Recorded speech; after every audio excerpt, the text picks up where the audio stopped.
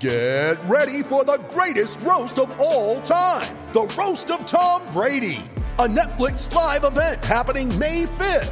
Hosted by Kevin Hart, the 7-time world champion gets his cleats held to the fire by famous friends and frenemies on an unforgettable night where everything is fair game.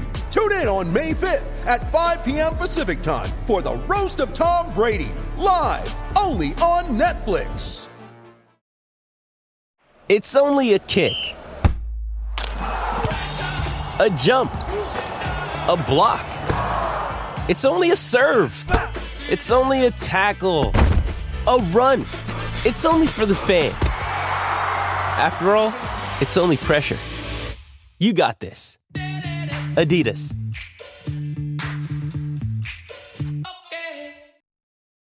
You ready? Showtime. On May 3rd, summer starts with The Fall Guy. Let's do it later. Let's drink a spicy margarita. Make some bad decisions. Yes! Audiences are falling in love with the most entertaining film of the year. Fall Guy. Fall Guy? Fall guy. That's what the poster said. See Ryan Gosling and Emily Blunt in the movie critics say exists to make you happy. Trying to make it out? Nope. Because I don't either. It's not what I'm into right now. What are you into? Talking. Yeah. The Fall Guy. Only in theaters May 3rd. Rated PG-13. I'm Alex Rodriguez. And I'm Jason Kelly.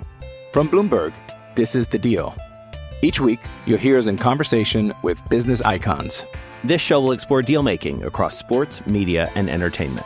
That is a harsh lesson in business. Sports is not as simple as bringing a bunch of big names together. I didn't want to do another stomp you out speech. It opened up so many more doors. The show is called The Deal. Listen to The Deal.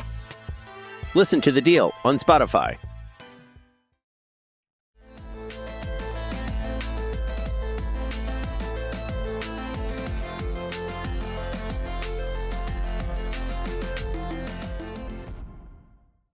Hello and welcome to Islanders Anxiety from the Lighthouse Hockey Podcast Network. My name is Dan Saracini.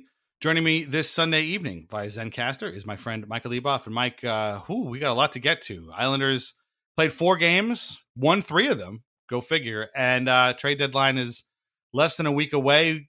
Players are already moving. Wheels are in motion. Sources are on high alert. It's a crazy time of year. And the Islanders just keep making it crazier by winning games when they probably shouldn't be. But it's been a good week for the Islanders, believe it or not. Yeah, I mean, what an extravaganza we have today to talk about 3 wins. The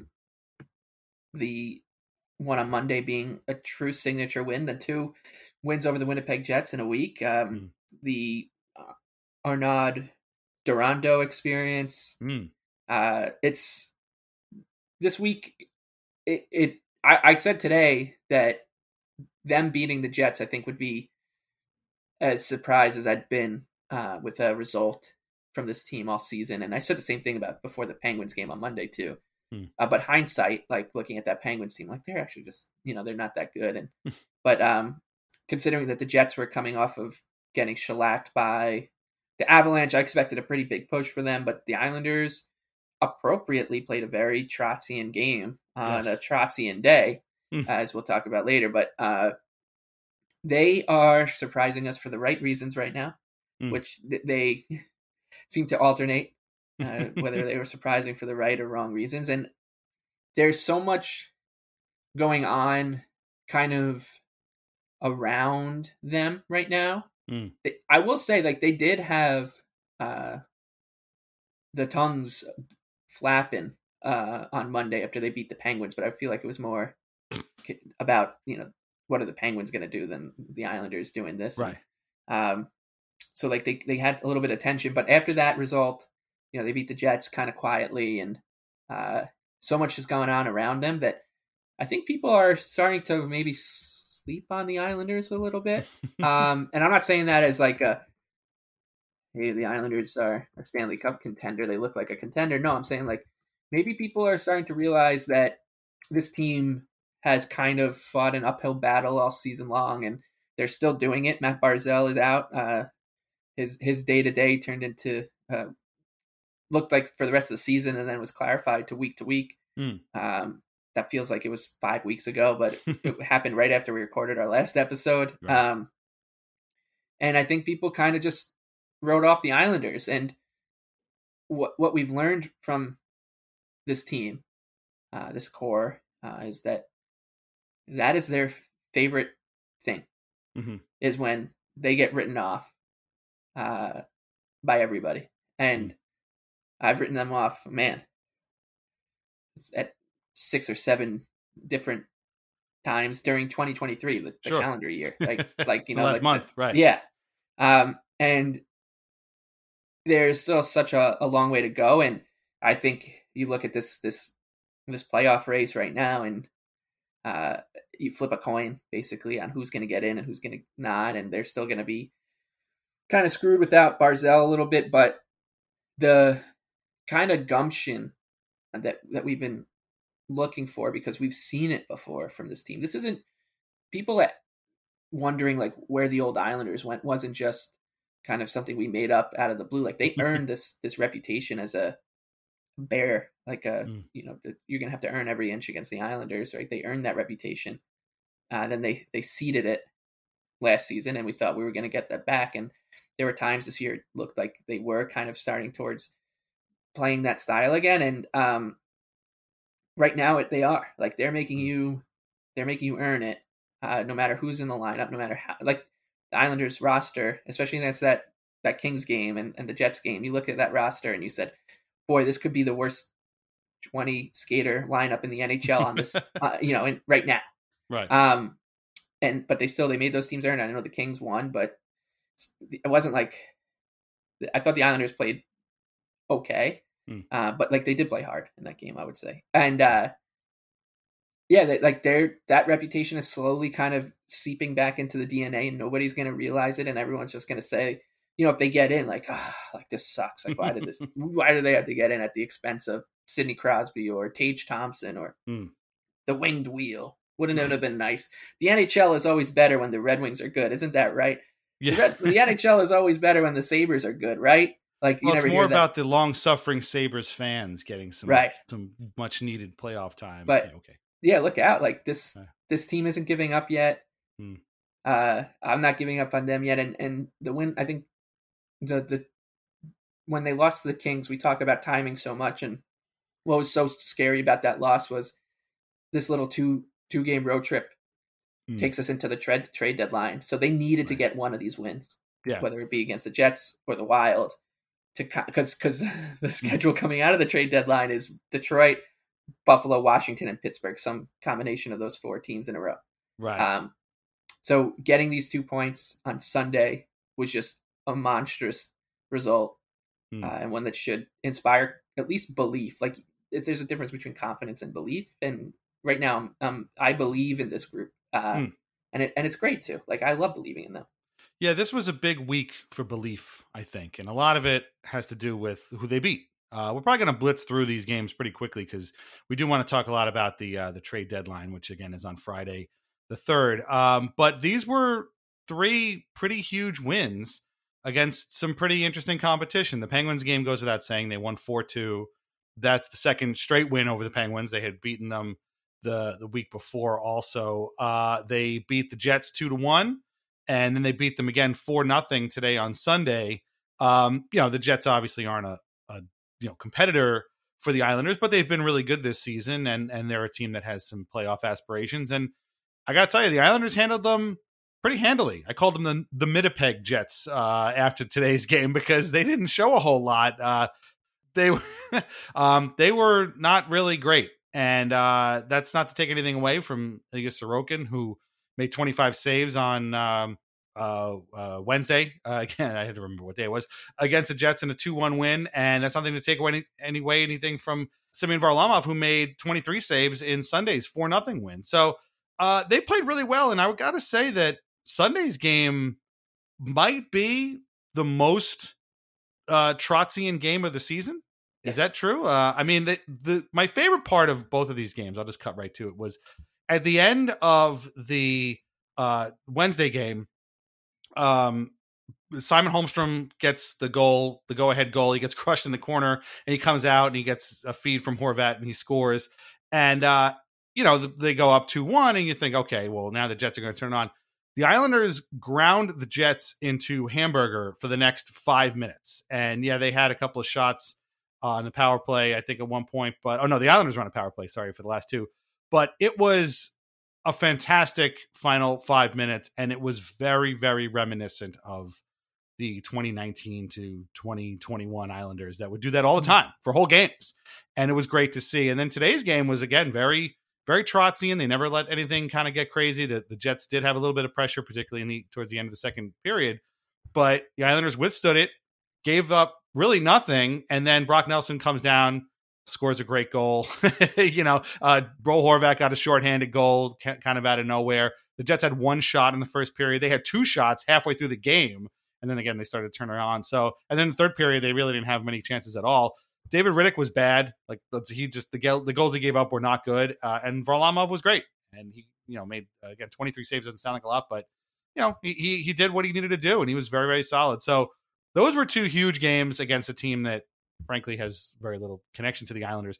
But it was Monday's game against the Penguins that was really the statement. That was like what you're talking about, where people were like, oh, maybe the Islanders aren't going to go away. Because what happened was that same night, the Capitals lost and decided that their season was over, and they started making trades. And again, we're going to talk all the trade deadline stuff in the second half, but like they decided to trade Dmitry Orlov and Garnet Hathaway to Boston for Islander killer Craig Smith and some picks. It's a totally fine deal. There's nothing wrong with it or anything, but like they just decided their season was done. Like they're done chasing. They're done, trying to scrape for that 7th or 8th seed, whatever. It's over. Just get rid of everything now. The Islanders, to this point, as we record this, are not thinking that clearly. They're like, no, we're going for this. And right now they're in 7th place. So, and that game, the Penguins game, again, very well played. They got rough at one point, which everybody kind of liked, but they came back and, showed the Penguins that they aren't very good, although they are beating the Lightning right now. So yeah, this was a huge week. We're not going to talk much about that loss to LA. It was awful. It was boring. I don't even want to talk about it. It was made me so angry because, of course, the Kings played the night before and lost in overtime, and then they come into the island and look like fresh as daisies, and then the Islanders don't. So I don't even want to talk about it. But that was the one blemish on what had been a really good week for them. So we don't need to spend too much time. And it's not just the on ice stuff that was good. That's why it's like, oh man, are things kind of changing here? The belief, as we're talking about, right? Because for the most part, this season there were some like things in the universe that would happen in a different time zone, and it would affect the Islanders, right? Like right. It like these things just found a way to impact them. There was one kind of annoying footnote of this week, which is you'd have to squint to notice that or like be like me and look for whenever anything happens in hockey, any news movement, whatever, try to find a way to feel bad about yourself and have pity on the Islanders, which is, the Caps couldn't have traded Craig Smith before he hurt Matt Barzal. Exactly. That's you really have to kind of jump through a couple of hoops to make that one about how the Islanders got screwed. But the other, like the kind of off ice stuff, which is starting to kind of make me believe again, was started on Monday night with that win against Pittsburgh, where had you just kind of taken the Pittsburgh legacy media's word for it, the Islanders showed up in burglar masks, broke into PPG Paints Arena, and took crowbars to the Penguins, tied them all up with ropes, and then robbed PPG Paint Arena of 2 points, and got away scot-free. Because that was how it was painted. The big bad Islanders, which right. Like, I don't know who has to tell Josh Yohe or whoever in Pittsburgh that Sebastian Aho and Sidney Crosby, if you saw the two of them next to each other and you asked a million people which one of these guys would beat the other guy up in a fight, everyone would say, yeah, the guy who's built like a truck, Sidney Crosby. Right. But apparently Sebastian Aho incited a riot behind the Islanders' goal, and that riot ended with Ross Johnston taking on 2 Penguins at the same time. Jason Zucker, I think it was, somebody ended up punching Scott Mayfield? No, Ryan Pulock. It was Ryan Pulock in the face a bunch of times in front of the ref, and there was a whole host of people in the penalty box, and it started to feel like a classic Islanders Penguins game from 2011-ish, 2012. Not the fight night game, but the kind of games that were leading into that, I guess we would say, where the Islanders would play hard, the Penguins had Sidney Crosby, Evgeny Malkin, Chris Letang, whoever, and the refs. And it was basically the script to the game was, you're the Islanders, these are the Penguins. We're going to keep giving them power plays until they score and win. And that's what it felt like. And I don't know how, if you kept listening to 32 Thoughts or the Jeff Marek show after, like 3 days later, Elliot Friedman was saying, I can't believe the Penguins didn't tie that game up. Yeah. And in a way, I like agreed with him, because I couldn't believe that they just weren't handed a 5-on-3 with like a minute left. Like, just let them tie it up, please. Like, we can't have the Penguins not get a point from this game. And a kind of a forgotten note about that game, because of the way this week has gone, is that the Islanders started terribly in that one. That first period was really bad. Sorokin was awesome. And then Tristan Jarry, the Islanders just give him the willies. I think Brock Nelson has more goals against him than any other player in the NHL. So he owns Jarry. Then, Josh Bailey didn't even play that game, and he was labeled the Penguin killer. Yeah. Yo was another one who was like, they did all this without Matt Barzal and Josh Bailey. Dude, have you watched the Islanders at all this year?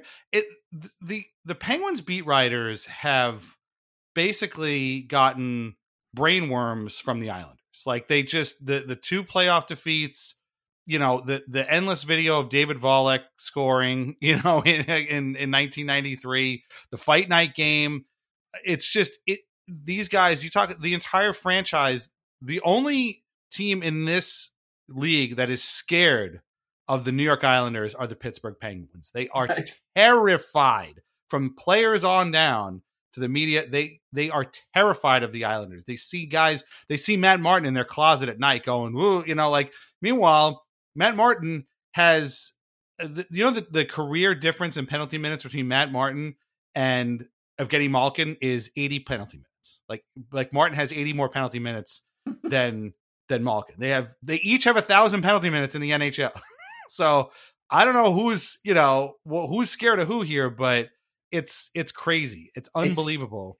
It is unbelievable too, because if you think back a decade and you told yourself that, like, the perfect example of the kind of game I was alluding to, I guess, was the 2013 playoff series with the Islanders lost, where the refs were, that Brian Straight holding call, still to this day, I'm like, that was not a penalty in the playoffs, man. Like, with the way that series was being played, and Matt Niskanen and Kyle Oposo fighting, and how physical it was, you call that one in overtime? You kidding me? Like, get out of here. But that's kind of what I was alluding to. Like, the Penguins, so many games over the years, the Islanders have played the Penguins, and they would get those borderline calls every time, whereas the Islanders, they had to work so hard to get a penalty called in their favor. And I've talked about it before. I will never forget Travis Hamonic getting a 5 and a game for some Penguin. I want to say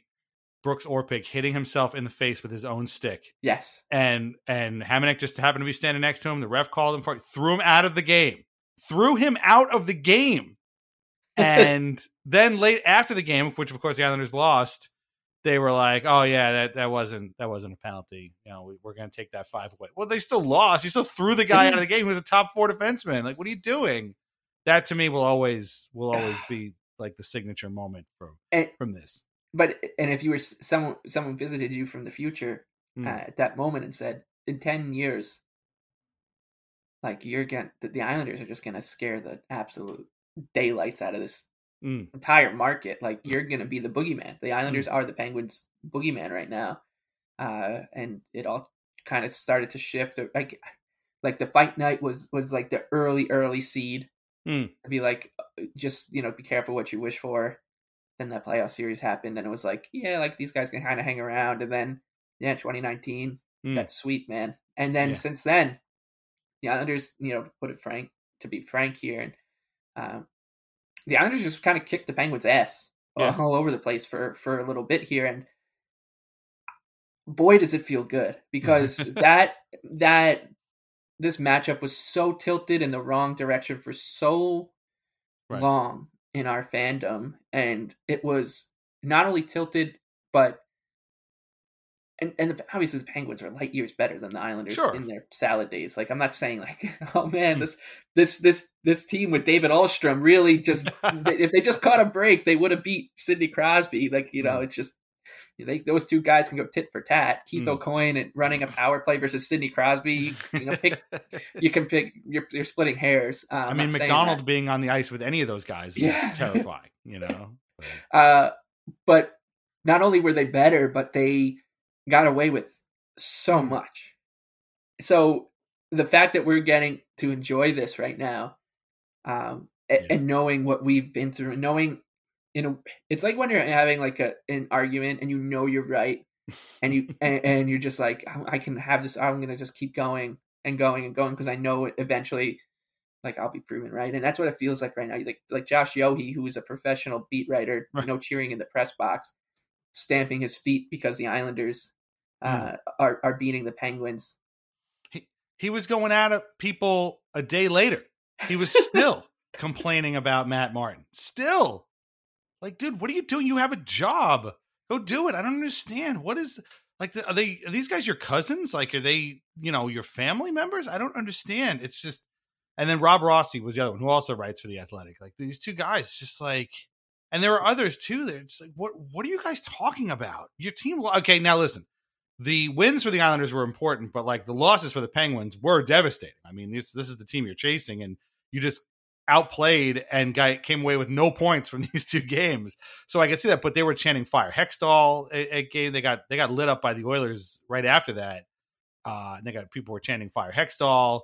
People saying this is what happens when you hire a flyer to run the Penguins. I was almost like, we went through that whole Don Maloney thing ourselves. People were chanting fire Hextall at Nassau Coliseum in 1993. Like, it's something new to us.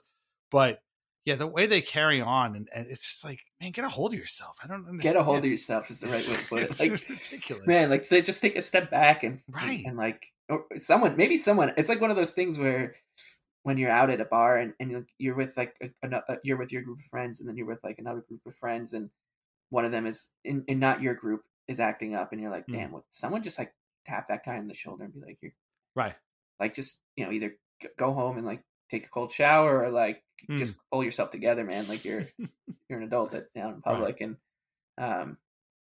that's how I kind of feel like sometimes. I mean, it's not just the Penguins writers, but like a lot of these hockey writers right now. It's just like, could someone just maybe text your colleague and be like, hey man, like, something's going on, just you can talk to me, but this is so strange. This is very strange behavior. This is not good behavior at all. Well, the Athletic guys aren't going to do that because they all hate the Islanders. So, but they hate them in a different way. Like, the Leafs guys hate the Islanders because their fans get on their case about their models being garbage, and them giving the Islanders and Islander fans have like a good sense of humor and about them, and they're a little more clever and cheeky than these people in Toronto are accustomed to, because they left their sense of humor at the border or something. Yeah.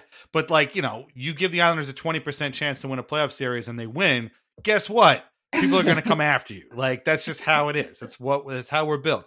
The Penguins writers hate them because they think that they're, like you said off the top, like a biker gang. This is like Sons of Anarchy, right? Like, it's, oh my God, here they come on their hogs and they're like leather vests, everybody's got patches on. Like, what are you talking about? Are you crazy? Again, one of your best players has almost the same amount of penalty minutes as one of the Islanders, goon squad guys. What are you talking about? It's absurd. I mean, and there are other guys too, like that. The Rangers people hate the Islanders too. That made it feel so good, like so much better. Right. Oh yeah. So like that leads into to the Wednesday, defensive masterclass. Right. Hilarious. That Simon Holmstrom moment was. I did not see that one coming. No. This guy needs to use this shot. Like, he needs to get open and take shots because they're good. Yeah. And I think a couple of the players after the game were talking about how he's got this like really great shot.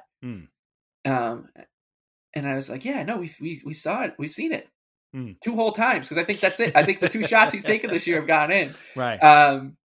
But to like kind of go back to how hard the Islanders have to work for a penalty. There was a moment in that game where he just like got smoked in the face. Yes. The Islanders were getting called for like any little stick infraction or whatever in that Jets game. And it was kind of weird how the game was called. And for the Islanders to earn a power play, Holmstrom had to get smoked in the mush. Yeah. By Blake Wheeler. And then he goes into the corner like 20 minutes later and it gets boarded. No call. Gets up, scores. And I would be absolutely I was colored surprised, man. Yeah. For a couple of reasons. One, I was watching Bo Horvat hug Simon Holmstrom, both of them wearing Islanders jerseys, celebrating a game-winning goal. I'm like, how did Bo Horvat get to here? Yeah. I mean, and look, Bo Horvat rocks. Yeah. Man, what a week for that guy. Seriously. He is so good. I love him. I can't believe how awesome this guy is. And he's like, what if you bless Casey Cizikas with a ton of skill? That's what he reminds me of. And I think I've said it before. And like, just such a good hockey player to root for. Yeah. And he's so like, he fits the Islanders style because he's almost like Brock Nelson in the sense that he's clearly very steady throughout games. Like his facial expression almost never changes throughout the course of a game, whether he's running in on a shorthanded breakaway or, entry like I feel like I don't even know what he looks like. Like, yeah. or he's like, on the PK himself or defending, with an empty net with a couple of seconds to go. Like he's seems like a very unflappable guy. And like the Islanders have a lot of those guys. And he's one that has maybe the most skill out of all of them. Nelson scored again today, which, I mean, I don't think he's hit 30. Oh no, I guess he passed 30. Is he like 35 yet? I'm not even sure. But I have no idea. But they're all been beautiful. Like every goal. I mean, what an athletic freak. Nelson. That's the crazy thing is like what Horvat has kind of done just by coming here and being good is like giving Nelson a little bit more license to be this kind of, I don't know how to like I said, he's Rafiki last week, but now I'm talking about like almost like a trapeze kind of like performer and like a circus, like someone who's doing these crazy things and always is sticking the landing. Yeah. The goal he scored against the Jets today was just nobody's going to talk about it because he's an Islander, 2, he's Brock Nelson, and 3, like he's not Connor McDavid like everyone. No, there's not going to be anybody tweeting out eyeball emojis at the Brock Nelson goal today. Even though I'm like, that is one of the craftiest goals I've ever seen in my life. He completely faked Riddick out, and Brendan or Butch made this point that like Riddick was looking for a drop pass. Like he was looking for a pass back. He was on the other side of the goal. Wasn't even really expecting Nelson to shoot at all. And Nelson was just like, okay, his legs. Yeah. And another great part of that goal was Zach Parise got absolutely demolished to make that play. Like he ended up in the win. Zach Parise scored a game-winning goal last week where he ended up prone, like parallel to the ice into the boards. And then today ended up, starting a huge goal for the Islanders in the Winnipeg Jets bench. Right. Love that guy too. So like, but Nelson has 27 goals, by the way. So he will finish with over 30. I'm sure. Knock on wood. God love him when it's all said and done. But yeah. And just another thing about Horvat too is like, I thought so that's a Jets game. The Kings, the Kings, like you said, I don't really want to talk much about that game. It was boring. I was a little upset with the way it was coached. There was one point where the Islanders came back. They just had given up a goal to go down 1-0. Then there was a TV timeout, and Lambert decided to throw for a defensive zone faceoff. I believe it was Koivula, Cizikas, and Johnston. It was at least Johnston and Cizikas, and it might have been someone else, maybe Holmstrom out there. But man, you got the TV timeout. You're down 1-0 in what is an important game because they're all important. You're at home. I don't know if Ross Johnston's the guy for this juncture in the game.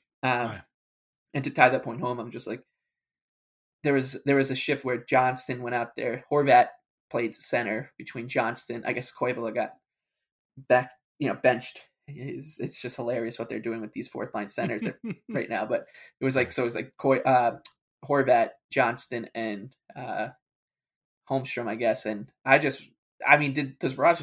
did Bo Horvat ever even hear? It's one thing to like, be like, yeah, no, I played against that guy, like because you played, he's probably played against a lot of these guys. But Ross Johnston like barely plays for the Islanders, but he's been on the Islanders roster since 2017, 2016. Like this, did he know who Ross Johnston was? Absolutely not. Like, and now he's on the ice with him. One other thing I don't want to forget is that Wednesday Jets game I also noted was curiously refereed as well. Yeah.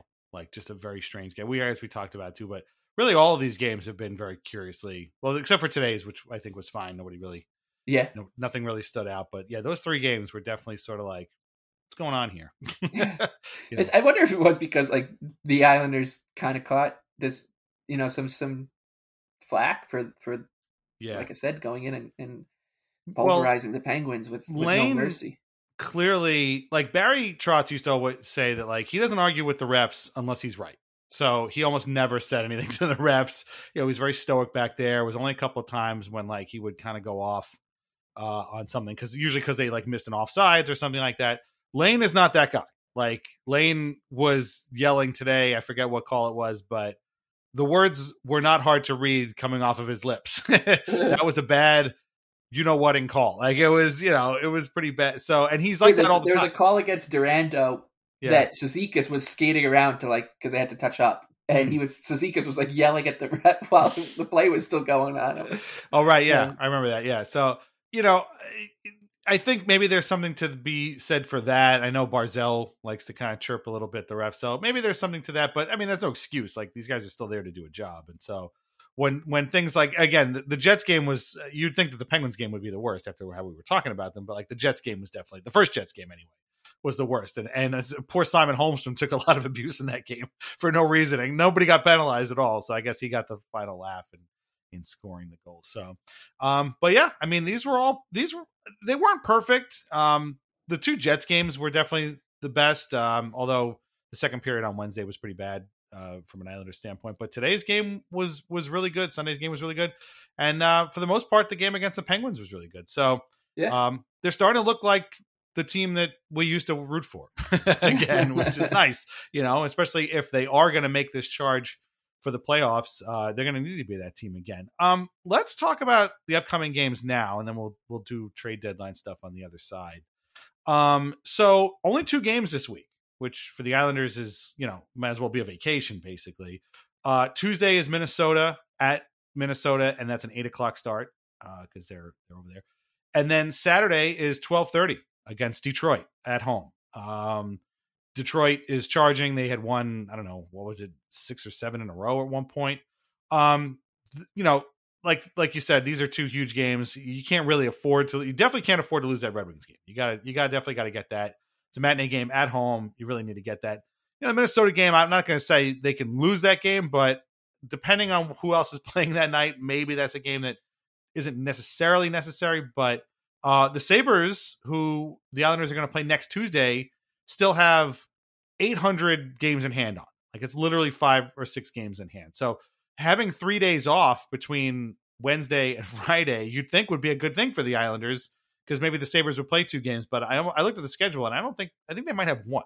So it kind of sucks that they just never play. I don't know what it is about the Sabres, but they never play. But it's good to have time off. So if the Islanders can get this win in Minnesota on Tuesday, you get 3 days off. You got an okay Red Wings team playing a matinee in your building on a Saturday. Those are 2 games you can take 4 points, and those will be 4 huge points, because like you said, the next week is Buffalo, Pittsburgh, Washington. Are you going to be Are you going to be at that Red Wings game by any chance, or no? I don't know.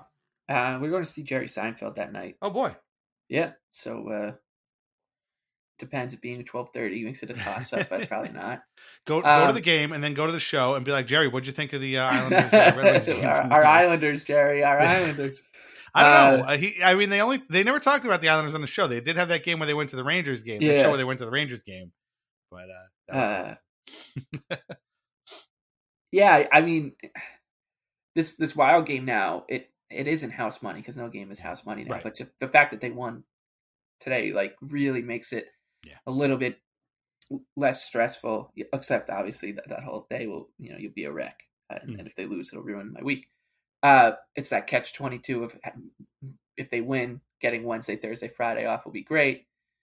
Just, scoreboard watching will be tough, but and if they lose, it'll just be torture. But yeah, and it's just going to be it's fun that they only have one game this week, right?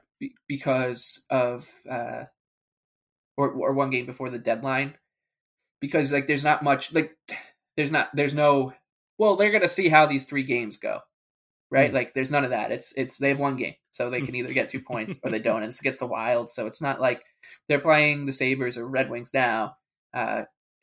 It would have been nice, and one of those kind of, you got to squint to see how the Islanders don't catch a break here. It would have been nice if this week coming up with the Red Wings, Sabres, Penguins, and Capitals were the 4 games before the trade deadline, so the Islanders could really have a good feel for where they are in this playoff run before the deadline. But I'll take it. I'll take the one game. I have no idea. I feel like the Islanders, the Wild, are kind of in the division with the Predators, where the Islanders, I can't remember the last time the Islanders beat them. Yeah, especially in Minnesota, has never been really kind to the Islanders, despite the fact that like half the Islanders roster is from Minnesota. So they won today in overtime, and they're starting to turn things around. I don't know. Again, I've said this before, the Wild will never be intimidating to me. I'm sorry. The most they've accomplished as an NHL franchise actually was starting to happen this week, which is them being a money launderer for other teams making trades at the deadline, where it's like, oh yeah, we're going to send some prospect and half of this guy's cap hit to the Wild so that these 2 other teams that are good can make trades. So congrats on the Wild for finding your niche in the NHL, I guess, as a money launderer for salary cap hits, basically. I mean, Zach Parise gets to go home. Yeah. I guess the second time, too. I guess. So yeah. And the Islanders, of course, they have some beautiful Minnesotans. So yes, that'll be nice. And I'm excited to watch Bo Horvat play more hockey. He's awesome. He has been awesome. So, okay, we're going to take a break, and we're going to come back, and we're going to talk about the trade deadline and all the trades that have already happened so far, and who's left. And maybe we won't need to watch TSN's Trade Center this year if it all keeps going as it has been going. So, join us on the other side. Thanks. I'm Alex Rodriguez, and I'm Jason Kelly from Bloomberg. This is The Deal. Each week, you'll hear us in conversation with business icons. This show will explore deal-making across sports, media, and entertainment. That is a harsh lesson in business. Sports is not as simple as bringing a bunch of big names together. I didn't want to do another stomp you out speech. It opened up so many more doors. The show is called The Deal. Listen to The Deal. Listen to The Deal on Spotify.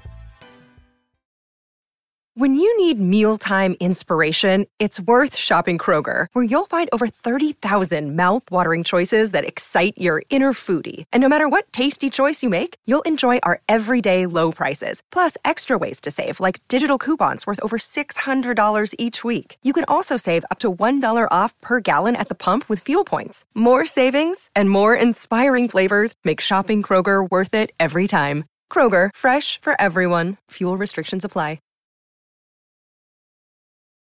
And now a word from our sponsors. First, as always, VintageIceHockey.com, where you can get t-shirts, hoodies, jerseys, and more featuring over 100 classic hockey logos. Vintage Ice Hockey also carries our Al Arbor and the Island merch, and our portion of the sales go directly to the Center for Dementia Research. We're going to be unveiling some new information about Vintage Ice Hockey soon, so I will tell you to go there, buy some cool stuff, and check out what they have, because they always are adding new stuff. Try wines from the Pinot Project. They offer a Rosé, a Pinot Grigio, and a Pinot Noir that was named a 2022 Top 100 Best Buy by Wine Enthusiast magazine. All of them are delicious, priced at less than $15 a bottle, and are available at your local wine shop and at UBS Arena. Learn more at thepinotproject.com. Please drink responsibly. The fine folks at FOCO have done it again. They have another great Islanders bobblehead for you. This one is called Line Change. It's got Brian Trottier, Dennis Potvin, and and Brent Sutter all coming off the bench at the same time. And you can pre-order it now. Don't wait, because supplies are very, very limited. So go to FOCO.com, look for Line Change. I put the link in the description. You can check it out and get on that. It's called Line Change, and it's really, really neat. Thanks, FOCO. Okay, so the trade deadline, as we said, is Friday, March 3rd. There are a lot of names out there, a lot of teams sort of dropping out. We're going to talk about a new one in a couple of minutes and what their plan for the future is going to be. Very exciting. But we have some deals that have already gone through. Ryan O'Reilly got traded to the Leafs. I don't think we talked about that last week, along with Nola Chari. I don't know who the hell got sent to St. Louis. It doesn't matter. We talked about Dmitry Orlov and Garnet Hathaway getting traded to Boston for Craig Smith. Nino Niederreiter, who only signed a 2-year contract with the Predators, apparently, with no trade protection. I'm surprised. So many of these guys get trade protection and get these long-term deals. I completely didn't even realize what the parameters of his deal was, but he got traded to Winnipeg just kind of out of the clear blue sky. Did not play today. Thank you very much. Visa issues, because if he did, he would have scored at least 2 goals in that game. So thank God. But yeah, so Nino Niederreiter is going to be a Winnipeg Jet. Just this morning on Sunday, Ivan the Barber Barbashev was sent from St. Louis to Las Vegas for some prospect. Who cares?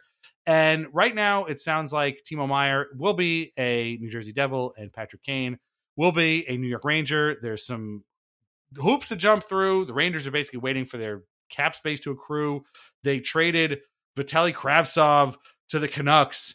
And like, did I miss something? Like, why is this guy get... Well, you talked about like nobody's ever going to tweet about the guys emoji with Brock Nelson. Like, am I crazy, or do people talk about Vitaly Kravtsov like he's done anything in this league? Like, who? Like, I mean, I know we know his name because he's a Ranger and he plays here, but like the way they talked about this guy, well, they might put him on waivers. Okay, well, who cares? Like, what difference does it make? Well, they traded him to St. Louis to make room. They put Jeff Lecision on waivers. Now, the Jeff Lecision? Okay, great. I'm sure that they're really going to be in a bind with no Jeff Lecision. Is that his first name? Jeff? I couldn't tell you. Who cares? Like, who are these guys? They're nobodies. Well, they're doing it to get Patrick Kane, who's a somebody, obviously. By the way, Patrick Kane, 16 goals this year. Zach Parise, 15. So just kind of throwing that out there. I do love, my favorite thing about the Kane, and we also talk about Kane and Meier right off the bat, right? My favorite thing about Patrick Kane is that we all knew the Blackhawks were going to be bad. It's not really a surprise. They're trying to be bad. This guy, and he was probably hurt for a while too. I wasn't paying attention, but like he essentially, when he was healthy, when he played, pretty much dogged it for an entire season. He got sad because Vladimir Tarasenko got traded to the Rangers first. So then he decides to just start scoring hat tricks all of a sudden so that he could get traded to the Rangers. And now this is apparently going to happen. And like, I guess this is a good thing. I don't know. It's just, I feel like there can't be a coincidence that this guy was terrible for the most part of the season and then just decides to score like 9 goals in a week. And now, he's back now. Look out. Well, where was he the first 6 months of the season? Yeah. What was he doing? Was he doing crossword puzzles on the bench? Like, I don't understand. So that's going to happen. You just have to get used to it. Just prepare yourself for it. Unless, like Vegas or somebody swoops in and gets him. But the Rangers have been clearing cap space and are ready to get him. So what's your take on Patrick Kane landing in a Rangers jersey, which in a way kind of feels inevitable? Like, it feels like this was always... Well, that's what it is. It's felt inevitable for 7 years. Like this... there's a couple of things. One, what I don't understand is that everybody who has like a hockey account, where it's like, whether it's like Cap Friendly or Puckpedia or then the insiders, then like even like other random people, everyone's like doing the homework for the Rangers. Right. Like, okay, Rangers, at noon Eastern on Monday, what you're going to want to do is you're going to want to put, Craig Lecision down into waivers. And then what we're going to have is we're going to try to see if maybe the San Jose Sharks will claim him, and you'll use that cap savings to accrue your space. And then on Tuesday, you'll trade for Vitaly Kravtsov. Like, this I've never seen before. And I've seen a lot of things be done for the Rangers by other people to help the Rangers get what they want or get what, a certain star wants, and which is to go to the Rangers. This one is new. Like, and it just only adds to this entitlement that is just an absolute, at this point, it's just a full blown like epidemic over there and that fan base. And right. But you were saying, sorry, go ahead. As I say, you can't blame them because they're having people do their homework for them. Yeah. Well, I mean, so we were talking and you were like, how many people have decided that they would only play for the Rangers? Yes. Going back, I mean, you said 6 years, but it goes back obviously way before that. Yeah. Like Nash, Matt Gilroy, Marty St. Louis, Keith Easy. Yandel, I believe, was one. Right. Kevin Shattenkirk, obviously, Mr. Rangers fan from upstate. But then now you've got a whole new slew of guys. Yeah. Like Adam Fox, Tarasenko, Kane. Who else? Kane. Yeah. Kane, Tarasenko, Fox. Panarin, obviously. Panarin. And there's another one, and I can't remember. And then Trouba. Trouba was. Trouba. Yeah. Yeah. Trouba was like he had he had trade protection in Winnipeg, but said he was only going to the Rangers because like that's where his wife's from or something. And she's like a doctor in the city. Right. Like you gotta be kidding me with some of this stuff. And then they also won the draft lottery twice. So like, it's every year there's like a new chapter to this.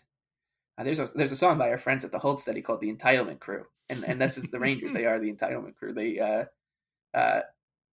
get these breaks that like they don't even need. This is the thing, right?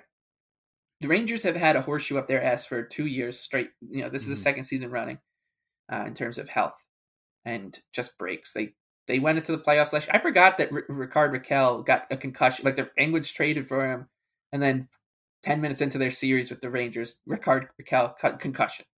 Then of course, like they played 6 different goalies in their 3 rounds, 3 in the Penguin series, actually 6 in the first 2 rounds. No, it was 3 in the Penguins, then the 2 against the Hurricanes, neither of whom were the starter, and then Vasilevsky. So like these breaks they keep coming. This one feels a little bit like it's tempting fate from my point of view. It feels like maybe Icarus is flying a little too close to the sun, because I don't know. Like does Patrick Kane help? I don't know. Does he make them better? Maybe, but does he help? Like you're gonna send Patrick a line with Artemi Panarin, Vincent Trocheck, and Patrick Kane out against that forechecking of the Carolina Hurricanes. Do you want to do that in the playoffs? I don't know.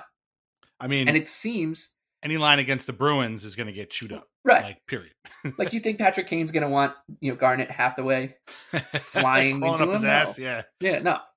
He wants to stay along the half wall and pass the puck to his friends, Artemi and Jacob and whoever else, and that's about it. So it does feel like they're tempting fate a little bit. It also feels, and I've heard this a little bit, that this one's not really coming from the GM, right? Like this one is clearly coming from Guitar Jimmy. Yes, this is a Dolan move if there ever was one. He's got his bluesman fedora on, and he's like, "Give me that Patrick Kane, Jack."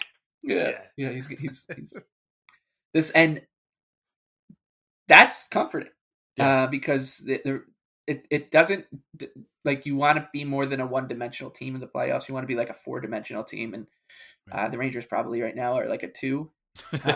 There's also the ongoing Igor Shesterkin versus Larry Brooks feud, which has been fun.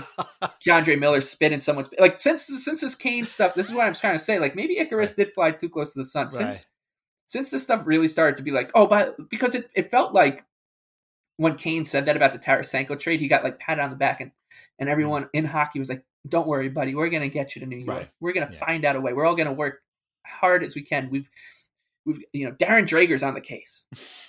And then since it started to really percolate again, of course we don't root for injuries, but Ryan Lindgren got hurt.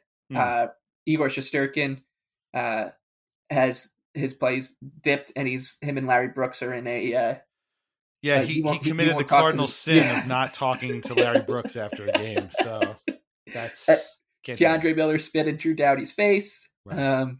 So yeah, I don't know if they've lost. I think they're like 1-3-1. They beat the Kings tonight, but before that they were like 0-3-1. They're not scoring. Vladimir Tarasenko, by the way, is not looking like he's fitting in. So knock on wood, maybe they are. And so I've had a couple people reach out and be like, "I'm so pissed that they're going to get Kane," and my response has been, I don't think it's a huge deal on the ice. And to 3 different people, to their credit, pointed out to me it's not about that. It's about the entitlement. My friend Mike, who was at the Kings game with, pointed out, like, things that happen to a franchise once every 15 or 20 years.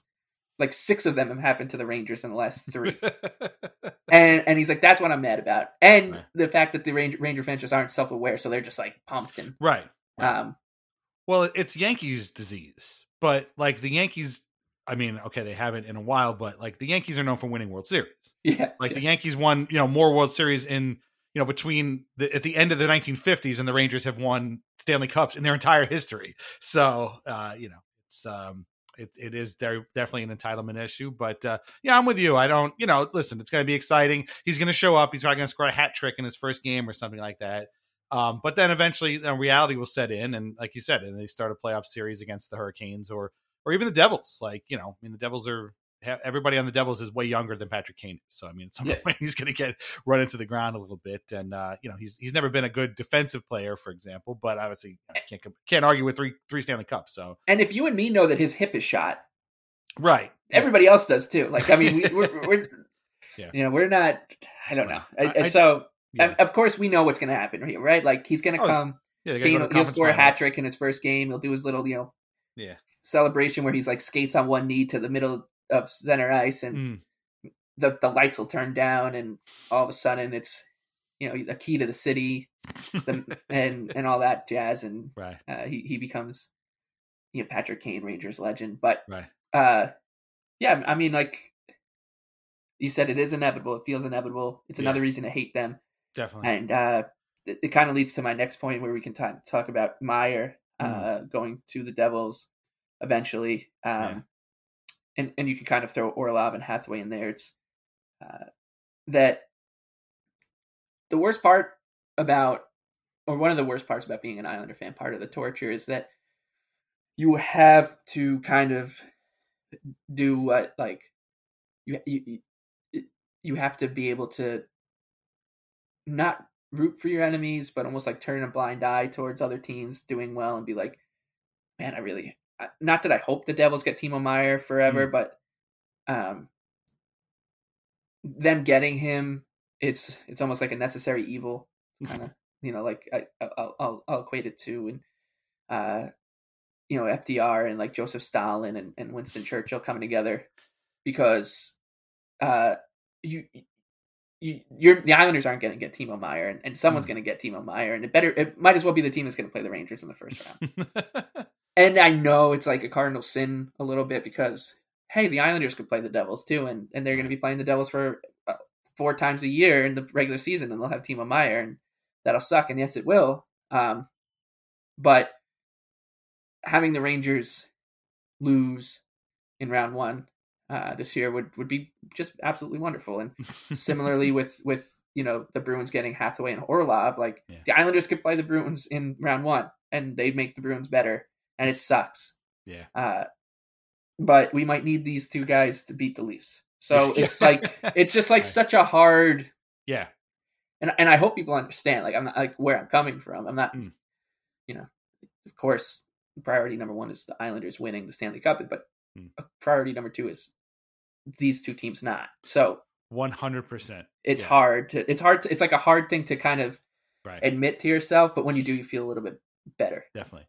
My thing with Meier is I want to see what the extension situation is like. Like, I don't know. I mean, if he comes here and the Devils get him, for this run, but he doesn't want to sign, I've heard reports, or I should say read tweets from various people that said he's not interested in signing an extension with anybody, which is kind of what a bit of a holdup has been. Then I'll be a little bit, okay, well, let's see what happens. All right, fine, you get him now, and we'll see.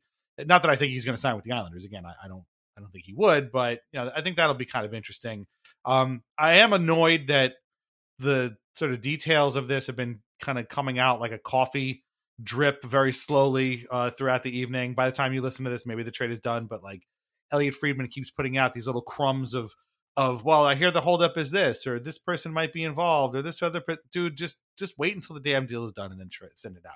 But here's my thing with the Devils. Like, I feel totally different than with the Rangers. With the Rangers, again, they just get what they want, and they've always gotten that way. And people are bending over backwards to make it happen. And I don't know why, because nobody does this for like the Cowboys or the Lakers. Like, everybody's like, F the Lakers, right? The Cowboys. But like, for whatever reason, the Rangers and Leafs, it's like, oh, I can't wait to see them get this guy. Yeah. What? What are you talking about? Tarasenko and Panarin on the same line. Oh, I can't wait to see Tarasenko on Broadway. What? Nobody talks about that. When Giancarlo Stanton got traded to the Yankees, people were like, F the Yankees, right? Like, just nobody else gets that. I don't know why. Anyway, the other thing that drives me crazy about the Rangers is like, do these guys know what living in New York is like? They can't own a car. Everything is very expensive. They can't own a house. Like, why would Patrick Kane want to play in New York? I don't understand.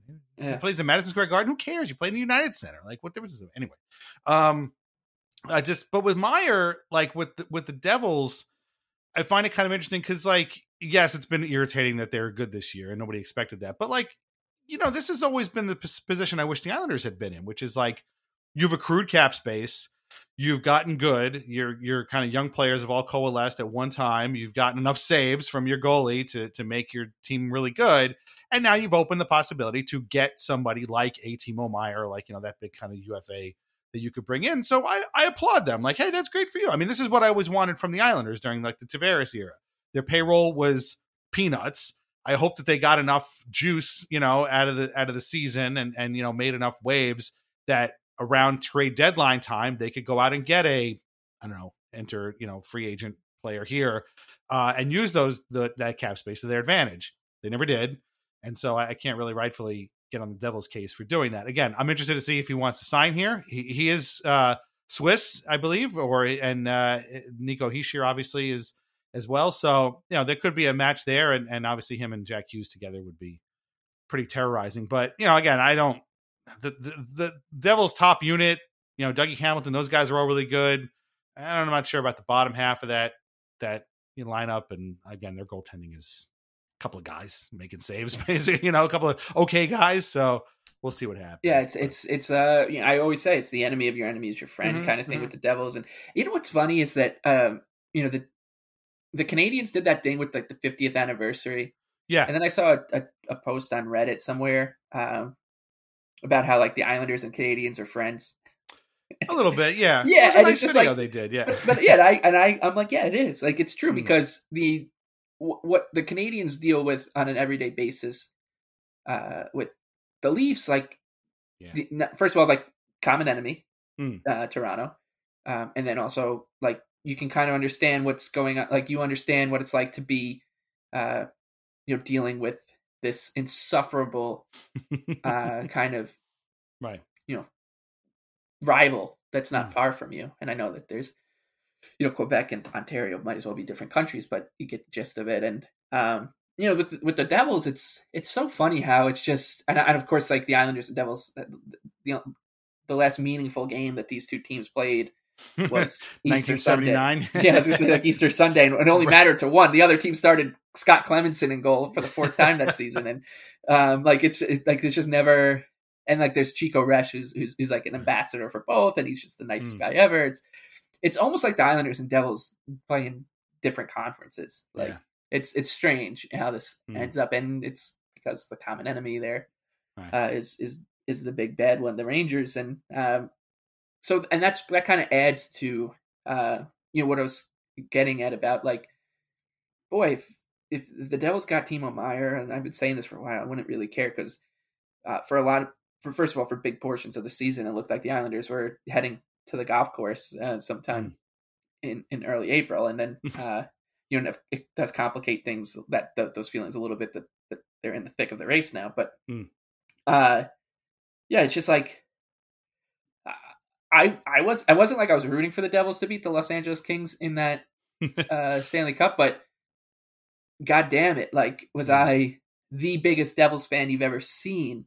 The series before that, when they beat the Rangers, like, got to know everything about that team that I, watching the games and texting my buddy who is a Devils fan and being like, God damn it. Like, what is Shedlitsky doing pinching there and stuff like that on goals and stuff, or, and of course I'm a big proponent of Adam Henrique getting a statue at UBS Arena, but like, it's so different.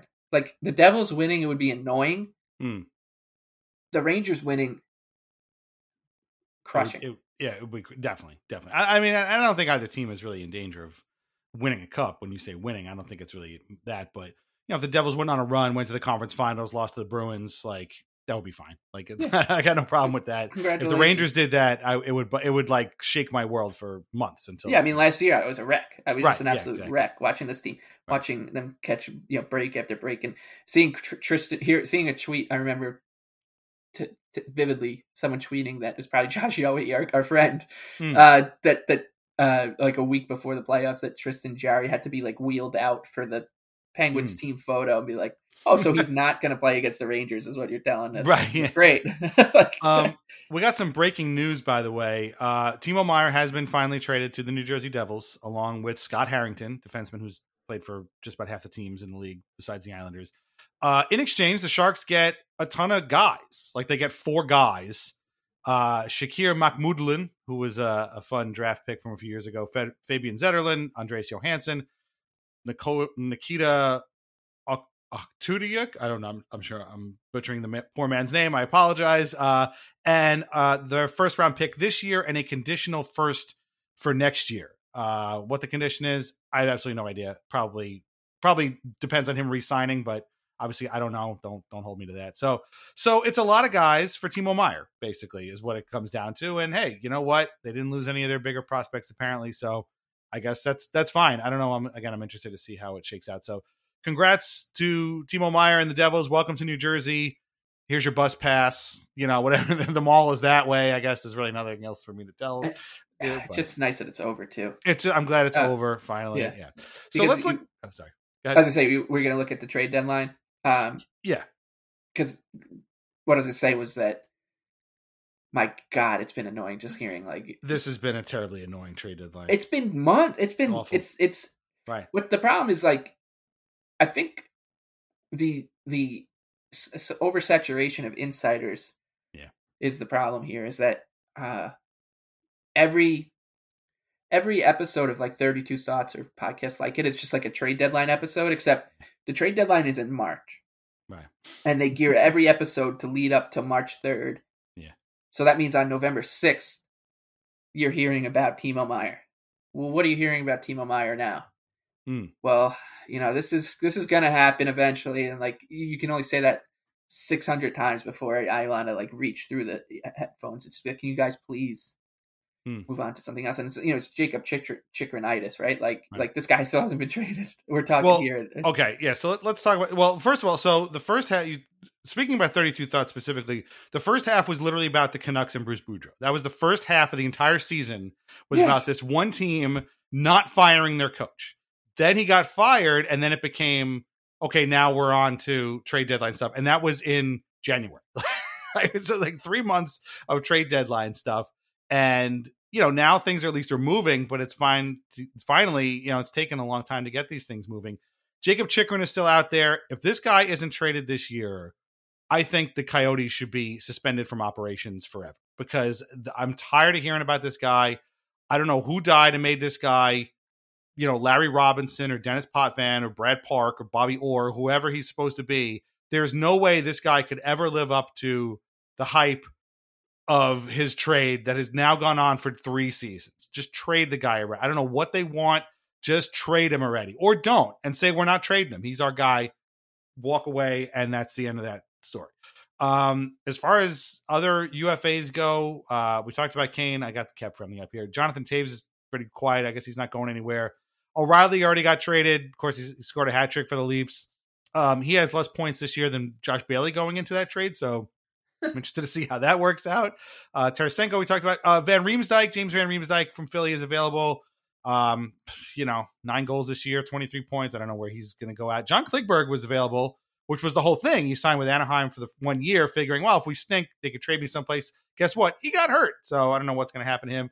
Same with Max Pacioretty.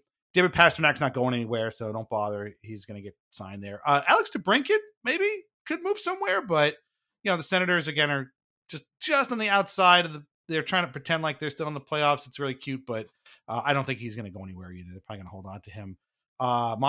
Sean Monahan from Montreal. I could see him getting traded someplace. Dylan Larkin's not going anywhere. Meier, we just talked about. Eric Johnson's not going anywhere in Colorado. In fact, the Avalanche today just reacquired Stanley Cup champion Jack Johnson from the Blackhawks. So they made their big move, I guess. Pierre-Luc Dubois, he's not going anywhere. And if he is, he's going to sign at the end of the year with Montreal. Jordan Staal is a UFA. Well, he ain't going anywhere. Matt Dumba is another guy who's been traded. Matt Dumba was Jacob Chychrun before Jacob Chychrun, because he was the guy who was also getting traded every summer, and he never did. But the Wild are still very much alive, so they're not going anywhere. Nobody wants Milan Lucic, although I could see him going someplace, because the Flames, unfortunately, they've had a very bad season. We talked about them last week. They're just they're very pretty much like the Western Conference Islanders. Like they can never get any traction. They're just, every time you think that they're okay, they fall apart. Kyle Oposo is a UFA. That would be interesting ad for the Islanders. I don't think that's going to happen. Jonathan Quick, who pissed himself today against the Rangers. He's a UFA too. He's not going anywhere. Who was Jonathan Drouin, Gustav Nyquist, Jason Zucker. I mean, I don't know who's really left. Oh, Andrew Ladd, our buddy. Look at that. He's available too. Jesper Bratt's not going anywhere. Patrick Hornqvist. These are all guys from teams that aren't that good. Oh, Evgeny Dadonov. Sorry, he got traded. Dadonov got traded from Montreal to Dallas for I forget his first name, Guryanov. Yeah, a Vitaly Krasov kind of guy, where everyone's like, "This, he's the next big thing," but never plays. Well, Guryanov had that great bubble. He was one of the reasons the Stars went to the finals, and then he's another. I don't think he's scored the same amount of goals combined since then. So, there is one guy on this list that Tyler Bertuzzi, not happening. There is one guy on this list that might actually, I think, garner some attention, particularly from the Islanders, and that is Shane Gostisbehere. He is also with the Coyotes. And listen, we know what this guy can do. He's a power play guy. He's never going to win any defensive awards, but he's got 29 points on 9 goals, 20 assists. I can see the Islanders wanting to take a look at him. They have really no defensemen that can, break the puck out of their own zone. Maybe with the exception of Noah Dobson. And I don't know, sometimes he looks very confused out there, and sometimes he doesn't. So it's possible. I guess Vince Dunn is also, Vince Dunn is an RFA, so he's not going anywhere. Tristan Jarry is a UFA. Really? That's unfortunate. But yeah, so I don't know. I mean, I think Gostisbehere might be an interesting case that's possible to be picked up. But other than that, a lot of these guys. Oh, DeBrincat is an RFA. Excuse me. So he might get if he gets traded somewhere, he might sign. Oh, and I guess I'm a dope. Meyer is also an RFA, so he's going to have to do some big qualifying offer, I guess, from the Devils. So is there anybody you're kind of looking at this particular trade deadline? Not necessarily related to the Islanders, but just kind of anybody in general that you think might move. There's like a couple of things that I'll predict here. Is one, like I can tell you, actually, let's start with what I don't want to see the Leafs or Rangers get Nick Jensen from the Capitals, because he's good. I'd rather them also not get Gavrikov, who, like, he's probably a little overrated, but is good. Another guy that gets talked about incessantly. Yeah, Jesus Christ. It's just been insufferable. It's just been tough to listen. That's the problem. It's just like we make fun of like the TSN show, which is going to be hilarious on Friday if all these guys, because it's great as everyone complains there's no trades in the NHL, then people start getting traded, and then everyone complains, well, what's going to happen on Friday? Friday's going to be so boring. But that we make fun of that TSN show because they just fill time, and I've come to realize, well, every the hockey mainstream media podcast that I listen to is they just do that show for 1 hour at a time from October 1st to July, whatever their last show is. And it's tough to listen to. Like, you're going to hear about next trade. I wonder if that's the one that gets done in the summer. This is a quote, or the one of my favorite tried and truisms from those podcasts is Vegas or any team in the NHL. They mentioned like 30 different teams. Right. They're going to be one of the most fascinating teams come the trade deadline. You've named every team. You've named every team in that sentence. So, but my predictions, like I said, I don't want to see those guys go. I mean, one of my predictions, this is like an easy layup, that the Leafs will trade for someone, some fringe guy. Maybe it'll be like Eric Gustafsson or something. And then the next thing you know, there's 3 articles about him and how he's going to be just the perfect fit. Perfect fit, fixed. How working with, some former Leaf who's now there, like how Aki Berg fixed Eric Gustafson's defensive zone coverage. So that's definitely one prediction that'll come true. The other one, of course, is Islander related. So there's a difference between like what you want and what you think is going to happen. And what I want to happen is the Islanders to do. Gostisbehere would be great. Like I think he would be perfect for this team. He can move the puck. He's definitely not going to cost much either. Yeah, I don't think he will. Right. And like he's not as good as Devon Toews, but like he's like closer to Nick Leddy that we saw towards the end of Nick Leddy's kind of prime than he is to Devon Toews. I would say he's maybe a little bit better than what Leddy was his last year with the Islanders, but they sorely would need that kind of guy, like just someone who can. They got Bo Horvat, who's someone who can just can create a scoring chance pretty easily, and now they need someone who can break the puck out easily, and he'd be great. But like I would love for them to go after some just some guys dumpster diving. Like I don't care. Because what they're doing right now is absurd. They're going into Winnipeg with Otto Koivula as their fourth line center because Pajot's hurt. And if Pajot's going to be out even like 4 more games, those games are so important. Yeah. They're so important that you need somebody who's better than Otto Koivula to play Otto Koivula's minutes. So I don't care who it is. Like you can throw out whatever, like I said, dumpster dive, fourth line center. You want Derek Grant from the Ducks. Don't care. Where's Sam Gagner these days? Get Sam Gagner, come on down. Like, doesn't matter to me. Send a conditional 6-round pick to whatever team to get Chris Tierney down here. Like, I don't care. I don't care who it is. Like, it just get someone who's better than Otto Koivula, because guess what? There's 700 of them in the NHL. To play these important games. So I would like something like that to happen. And Gostisbehere would be like kind of the crown jewel, and I really wouldn't mind if like there was if somebody I think like logically like they should maybe think about moving Mayfield. I don't think it'll happen, but like logically, because I don't think that they should extend him, and if somebody throws a 1st-round pick at them, you should probably take it, or even like a second. I don't know, like however you think he's worth. I mean, I think a second would be good. I'm this is a conversation for another day, but I'm very afraid of like a Scott Mayfield extension. Like I like Scott Mayfield. He's done a lot for the Islanders, obviously in the playoffs.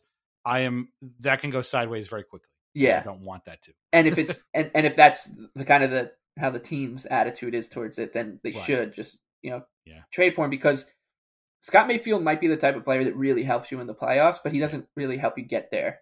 Right. Like the difference between Scott Mayfield and like Parker Wotherspoon or Samuel Bolduc would probably not be that pronounced. Yeah. I also feel like he's one of the very few Islanders that I think people will overrate. Yeah. I feel like a team, I don't want to see him in a Leafs jersey, but like, couldn't you see the Leafs like being like, this guy's really good. Like, right. He's really, so like a team like that wants that kind of juice for the playoffs. The scary part is like, the Islanders, this like crew of Islanders from the second Tavares left became about like the psyche and the kind of we over me mentality. And if we buy in, like you got to support us. So if you trade Scott Mayfield in a quote unquote like seller move where you trade him for a future asset, like what does that do to the team's psyche? Right. Yeah. Especially, I'd listen to that argument. Like I would, like, I think there's some logic to it. I don't think there's any right or wrong way to feel about this. This is kind of just like how I would attack it. And then, for Varlamov, I think it honestly just comes down to Sorokin, right? Like, does this guy that you need to extend this guy? So like, does Semyon Varlamov sticking around on a cheap deal increase your chances of signing Sorokin to a long-term deal like 5%? Because if it doesn't, it's probably worth keeping Semyon Varlamov around as long as Ilya Sorokin wants, because he's great. Like, I mean, we saw it today. Like, Semyon Varlamov starts for 16 teams in the NHL today, right? Well, I'm less worried about a Varlamov extension, because I would guarantee he's going to come back, but I feel like, his days of making $5 million a year are over. Exactly. Yeah, he's gonna like you're not gonna get $5 million off the books, but with him, but like you'll probably get 3. This is very naive, and people would laugh at me if I put this out on Twitter, so I'm going to put this out on my own podcast. So Varlamov makes $5 million right now, and Sorokin makes $4 million. if you give Varlamov 2 and you take that 3 and you give it to Sorokin and he makes 7, to me, that makes a lot of sense. Like, that's what I would do if I was Lou Lamoriello. I don't know. Again, that's very naive of me. I get it. You know, Sorokin is worth probably way more than 7 a year, but to me, the guy who doesn't understand math, that's what I would. And like, who knows? Like, incarcerated Bob, who like will always go down as the man who broke the Thomas Vanek for Matt Molson trade. So I trust him with my life. He said that Lamoriello's got stuff cooking, and so you never know. And so maybe we see like another, you know, out of the blue move, and the next thing you know, the Islanders are lining up with, you know, Nick Schmaltz and Shane Gostisbehere. Who knows? Right. But I'll say this: like, part of it is that they only have one game between now and then. Yeah. I'm looking forward to it because the Islanders they're not going to do anything in all likelihood. They're going to stand pat. They'll extend Zach Parise. Let's hope 6-year deal at the veteran minimum for a year. Like, you know, just like till that guy can get to his 1,000th game as a New York Islander. Yeah. But they're probably not going to do anything. But it's the hope that kills you, and it's the hope, and it's the incessant rumors of. Well, what do you see? What do you know about this player that kills you too? Fortunately, we're almost through. We're almost through that era right now. A couple of guys real quick. We've been running along, but a couple of guys real quick. Apparently, Tanner Jeannot is not a UFA, but apparently the Lightning have their eyes on him. That would be the perfect Lightning move because that's another one too, right? Like Stalin, Churchill, and FDR. Yeah. Send Tyler Bertuzzi and Tanner Jeannot to the Lightning so that they can just pulverize Mitch Marner. Yeah. That works for me. I think Tyler Bertuzzi would really like Florida for that matter. And I think, that's the kind of thing, you know, that would happen too. There was another guy I was just thinking of too, that's apparently kind of on teams' radars.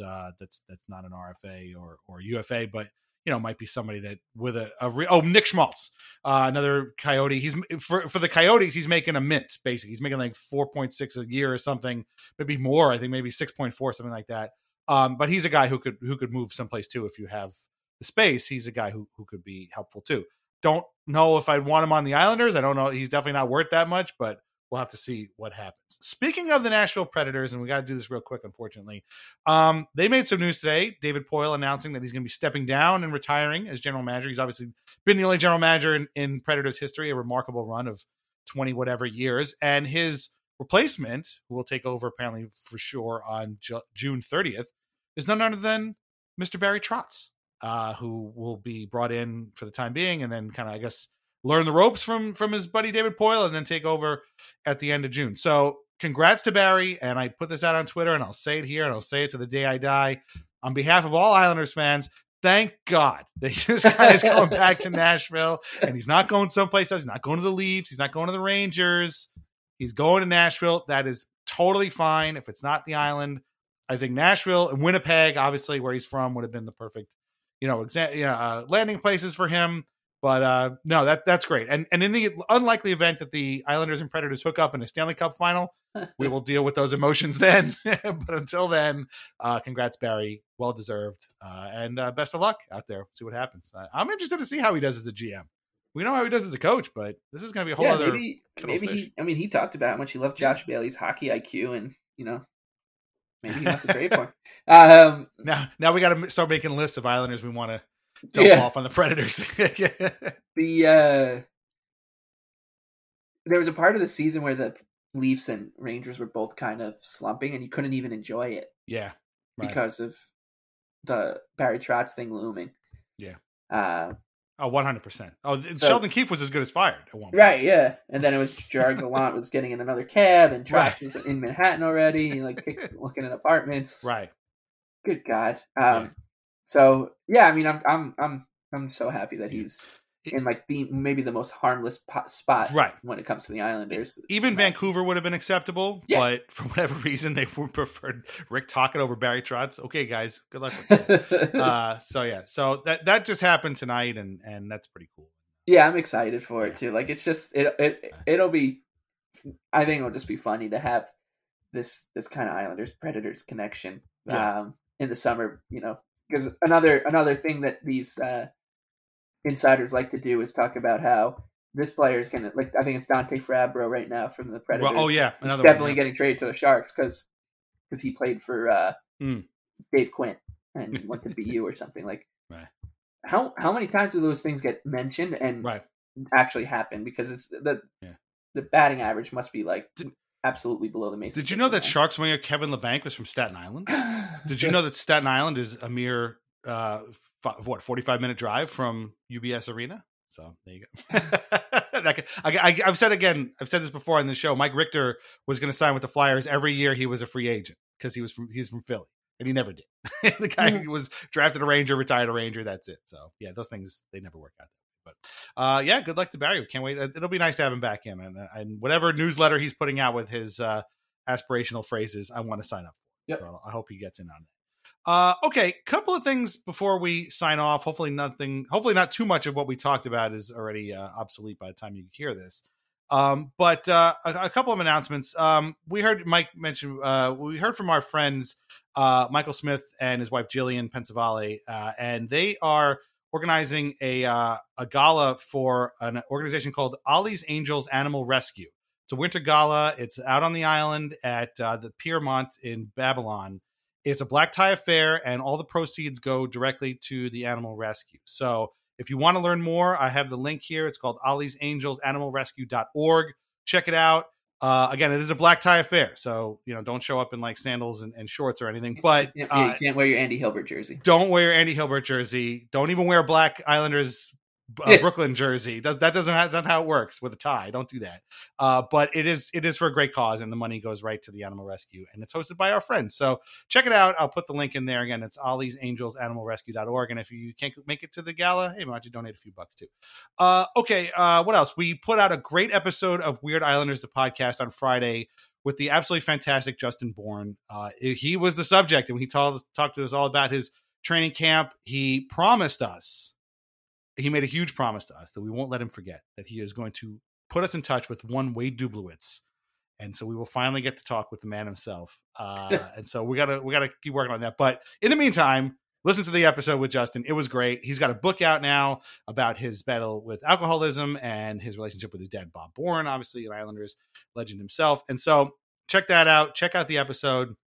Follow Justin everywhere you can because he's just a great guy. So do that. Read Lighthouse Hockey every single day for most up-to-date Islanders news and discussion. We're going to follow this up with some information about the future of the show. So we're going to leave that to a separate, shorter episode. I will tell you that our sort of hosting thing with SB Nation is continuing for at least another month. Not due to anything we did or anything. We signed up with a new network that we'll tell you all about when it's all up and running. But the SB Nation guys are morons, basically, is what they didn't expect people to want to continue blogging and podcasting after they cut their contract short, and have apparently been a little bit surprised by that change in where they expected. So they're right now it's status quo. You don't have to worry about anything, but we have signed up with a new network, and their platform is going to be the same platform we've been using now. And so the idea is, again, your feed would transfer over to a new feed, all within the back end. You would never know anything was going on. But that's on the back burner, unfortunately. I should say on hold for right now. But once that happens, we'll definitely let you know. But it's not our fault. It's not the new network's fault. It's the old network's fault because they're dopes. But we'll have more for that. But yeah, check out. Right after this, you'll see another new episode that will have a lot of information that you're going to want, and it will make a lot of things a lot more clear going forward. So check that out. Michael Leboff, any final thoughts on the trade deadline before it happens? I'm interested to see if any of your predictions come true. Well, that one is it's going to be that. We saw it with Colin Blackwell last year, and whoever who knows who it's. I can't tell you exactly who it's going to be, but the Leafs are going to get the final piece of the puzzle and some sort of seventh defenseman. I remember when they traded for Ben Hutton a couple years ago. I think that was in the bubble. And they're like, "This is a perfect number 8 defenseman." Please shut the fuck up. Please. When they signed Aaron Dell, there's an actual tweet from James Myrtle where he was talking about how Dubas got his number 3 goalie. This was a great move. So yeah, you'll hear something about that. But I'm excited. I'm the belief really is back for right now. And because there's only one game, a lot of times when we sign off these shows, it's like they have 3 games and 4 nights coming up. So who knows where we'll be on Sunday.